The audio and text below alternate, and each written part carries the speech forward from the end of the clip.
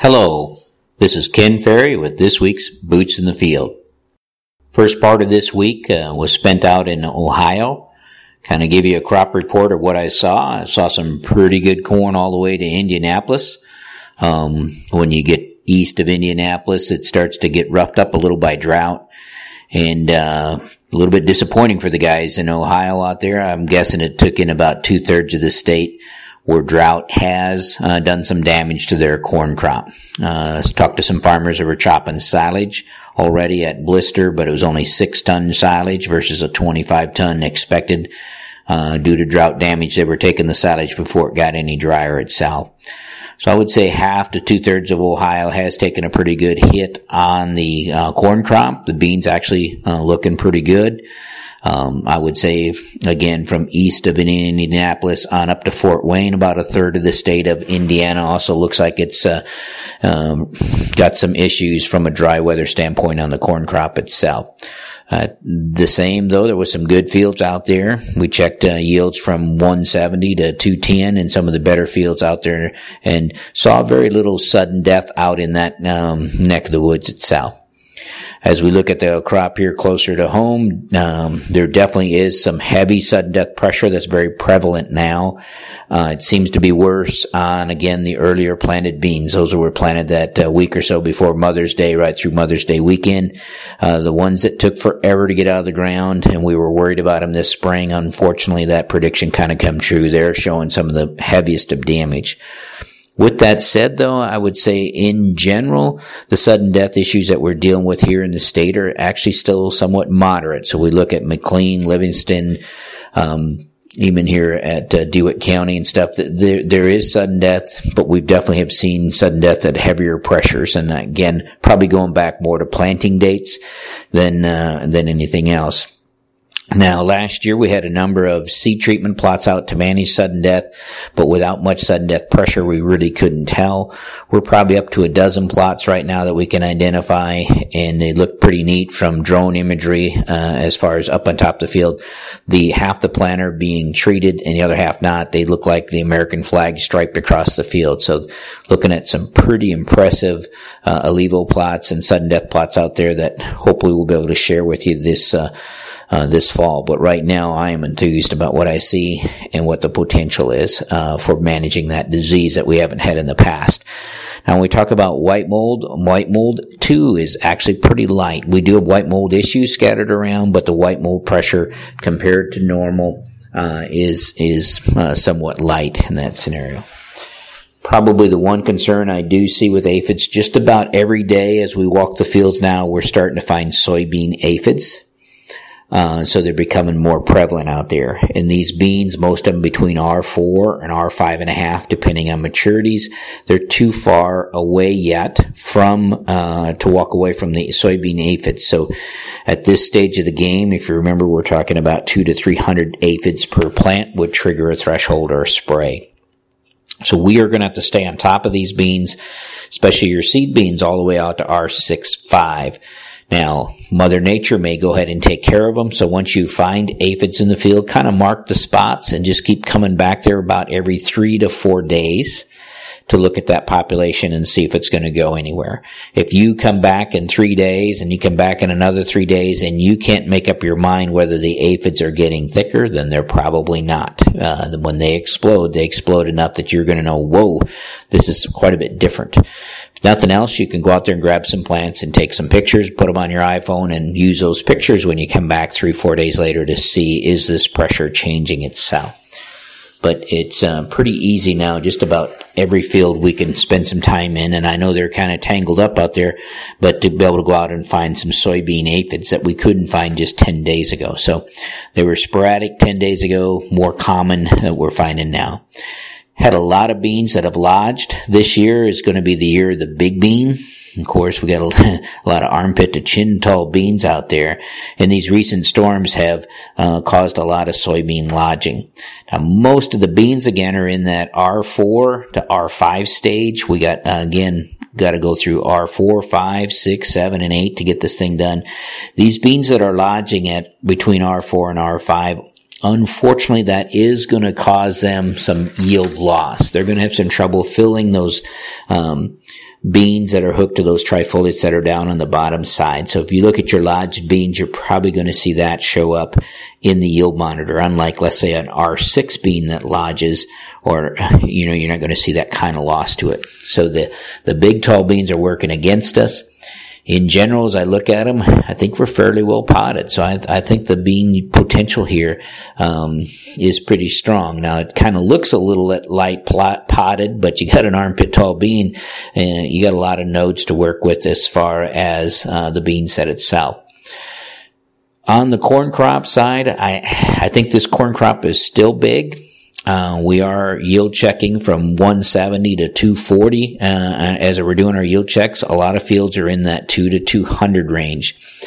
As we yield check these fields and we call off a yield count of 220, it's amazing how many frowns that we see. A lot of growers are expecting 240s, 250s, and we're not getting that kind of kernel counts out there. Still a big crop, but I think most farmers are locked in on maybe a 2014 type of crop out there, and yield counts aren't telling us that. In 2014, we were checking big yields, and the indication was that we were going to finish them.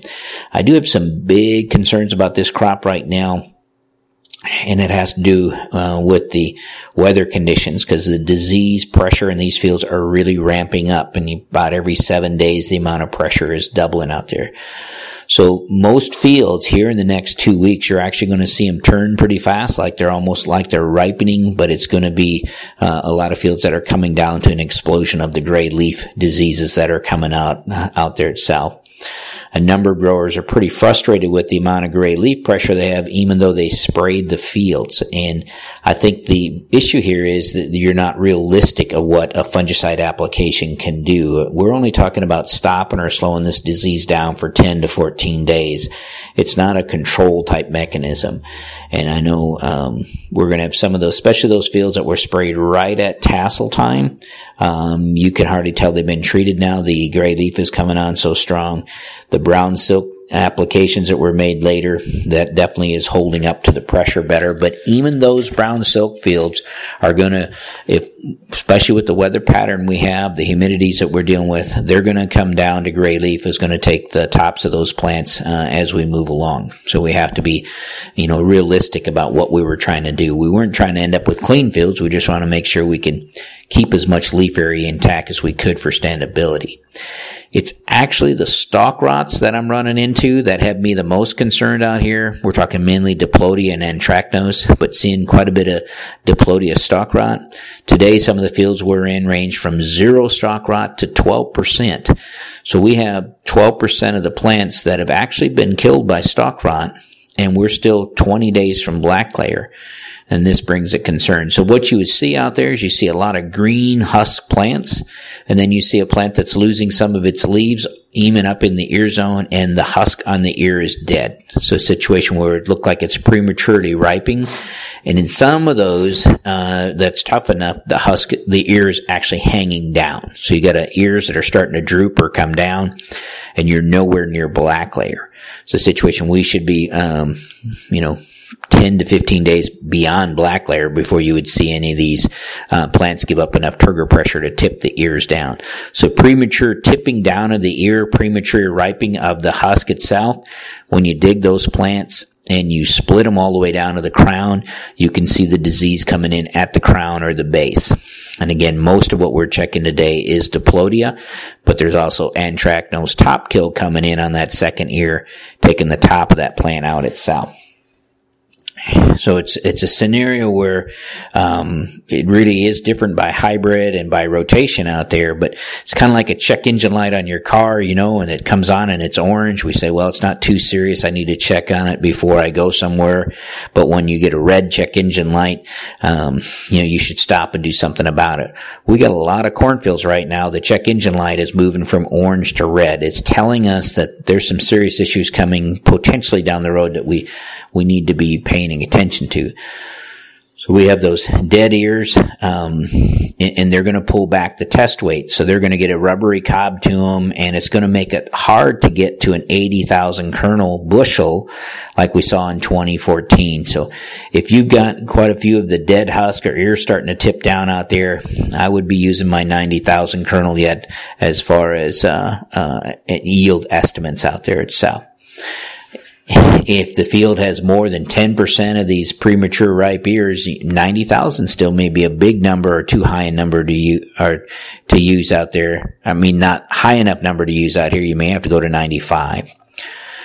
So I think we have to start gearing up in these problem fields that are showing this kind of stalk stress to start thinking about an early harvest.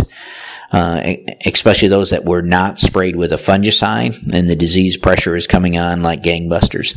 Now for those fields that weren't sprayed, remember you got $25 to $30 that you haven't invested in a fungicide that you should now think about investing in dryer gas. It's a situation where we said, spray for standability. In this case, if you didn't spray for standability, that may mean that you have to move up your actual harvest window to catch this crop, and that's going to take some dryer gas. I know harvesting 200 bushel corn wet is a lot of work, but harvesting 200 bushel corn on the ground really sucks. So we don't want to let this crop get away from itself. You're going to be going out there and start to do the hand test where you're going to push on those stalks and see if they snap right back. Some of these plants that are dead from stalk rot that we're in today, they were breaking off already. And again, we're 15 to 20 days away from black layer, and then we got another 10 to 15 days there from harvest. So got a long way to go. Another thing that is evident out here is the Diplodia ear rot. It is present in certain numbers in certain fields, especially the susceptible hybrids in corn on corn. Of course, the Diplodia ear rot, that's that dead ear where the husk sticks to the ear. When you peel it back, you have a white mold from the base of the ear moving up the ear itself. And this is caused by wet, moist conditions during pollination, and that's when the infection would take place. Nothing we can do about it right now, but if you're finding 2,000 to 3,000 ears and 1,000th of an ear count out there, then you want to make sure you take this field directly to town. Don't blend those fields in with the whole bin and end up being docked on the whole bin. You won't find any mycotoxins in there, but you will get a dock for the Diplodia ears that are kernels that are in that bushel. So again, if you're starting to pick up as we were yesterday in fields that had as many as 3 1,000th of a count, really that needs to go to town. Don't mix that with some good grain out there itself. The number of fields with Goss's wilt has really jumped here in the past 10 days. Good news, I guess, is that we're far enough along we're not going to see the damage like we have in other years with Goss's wilt. The bad news is that it's there. And you're going to have to deal with that in the future, meaning we need to be able to identify the Goss's wilt out there because we're going to have to pick a hybrid next time it goes to corn in there that can handle the Goss's wilt. But you can see the meltdown on the leaves typical to Goss's wilt, that large areas that look similar to northern leaf blight, kind of wild-shaped and passion in the looks like a large cigar lesions, things like that. And you can see that bacterial ooze around the outside of it itself. But it is, we're finding Goss's wilt now probably in 1 or 2 fields almost every day that we're out. And in some cases where you can pick it out because the plant is already dead. So you have a dead plant standing there and you can look at the leaf tissue and realize that it sure looks like a Goss's wilt itself. And we've been bringing them in and testing them to try to flush that out for sure. But again, if you think you've got Goss's wilt, we need to identify that so we can pick a hybrid that can handle it in 2 years if it's going back to corn, especially you guys that are strip till and no till where that residue would be left around itself. What do we need to do? The question gets asked, what do we need to do to make this crop catch up to the 2014 crop? How do we get a big crop like that from here on out? Well, a couple things need to take place on the corn crop side and the bean. We need less or no more rain. We got plenty of moisture to drive this from where we're at. We need a little bit warmer temperatures and lower humidity. So we need to get the ET rates up strong so we can finish strong. and mostly more sunshine. The lack of sunshine here the past 10 to 12 days has got me concerned. We really haven't had a string of good, bright, sunshiny days. We start out with fog and cloud cover, and then we hang on to this cloud cover throughout the day itself. We really need the sunshine to step up to get the horsepower that we need to finish this thing strong. And I think for a lot of growers, they may not realize how important that sunshine is, and they think rain makes grain. We just need this thing. We need our solar energy cranking for us a little bit harder itself. And that has me concerned, especially with corn that only has 10 or 15 days left to finish. Some of the later planted corn, we got a little more time for that. But we need to clear that up. We need good evaporation rates, and we need less rain so we can slow down some of the stalk rot issues. I think this is a big crop. I do think, though, in a lot of cases, expectations are higher than the crop is. So I'm trying to set the stage here to make sure you're scouting those fields before you're locked in your mind how big they are itself. We need to start scouting for how we're going to harvest this. So our harvest scouting needs to start now. As you walk through these fields, pick out your A, B, and C fields. Which one's got to come first based on what's happening out there in the field itself. This will become more evident in the next 2 weeks as you go through, but you can really start to see that even today when you're out there as far as which ones are telling you the red light's on and we need to manage it itself. So which ones are going to come first out there is probably what we need to work on. Start thinking about a quick and fast harvest, how we're going to get this done manpower-wise, and who's doing what where. Let's not get caught with some down corn and with some bad weather. On the bean front, we're going to keep an eye on the soybean aphid. We'll also keep an eye on the potential for soybean rust. Right now, we're looking pretty good there. I am concerned that we may have to clean up some soybean aphids, especially in our mid-3s to mid-4 beans, before this is done. With that, keep her moving, keep her safe.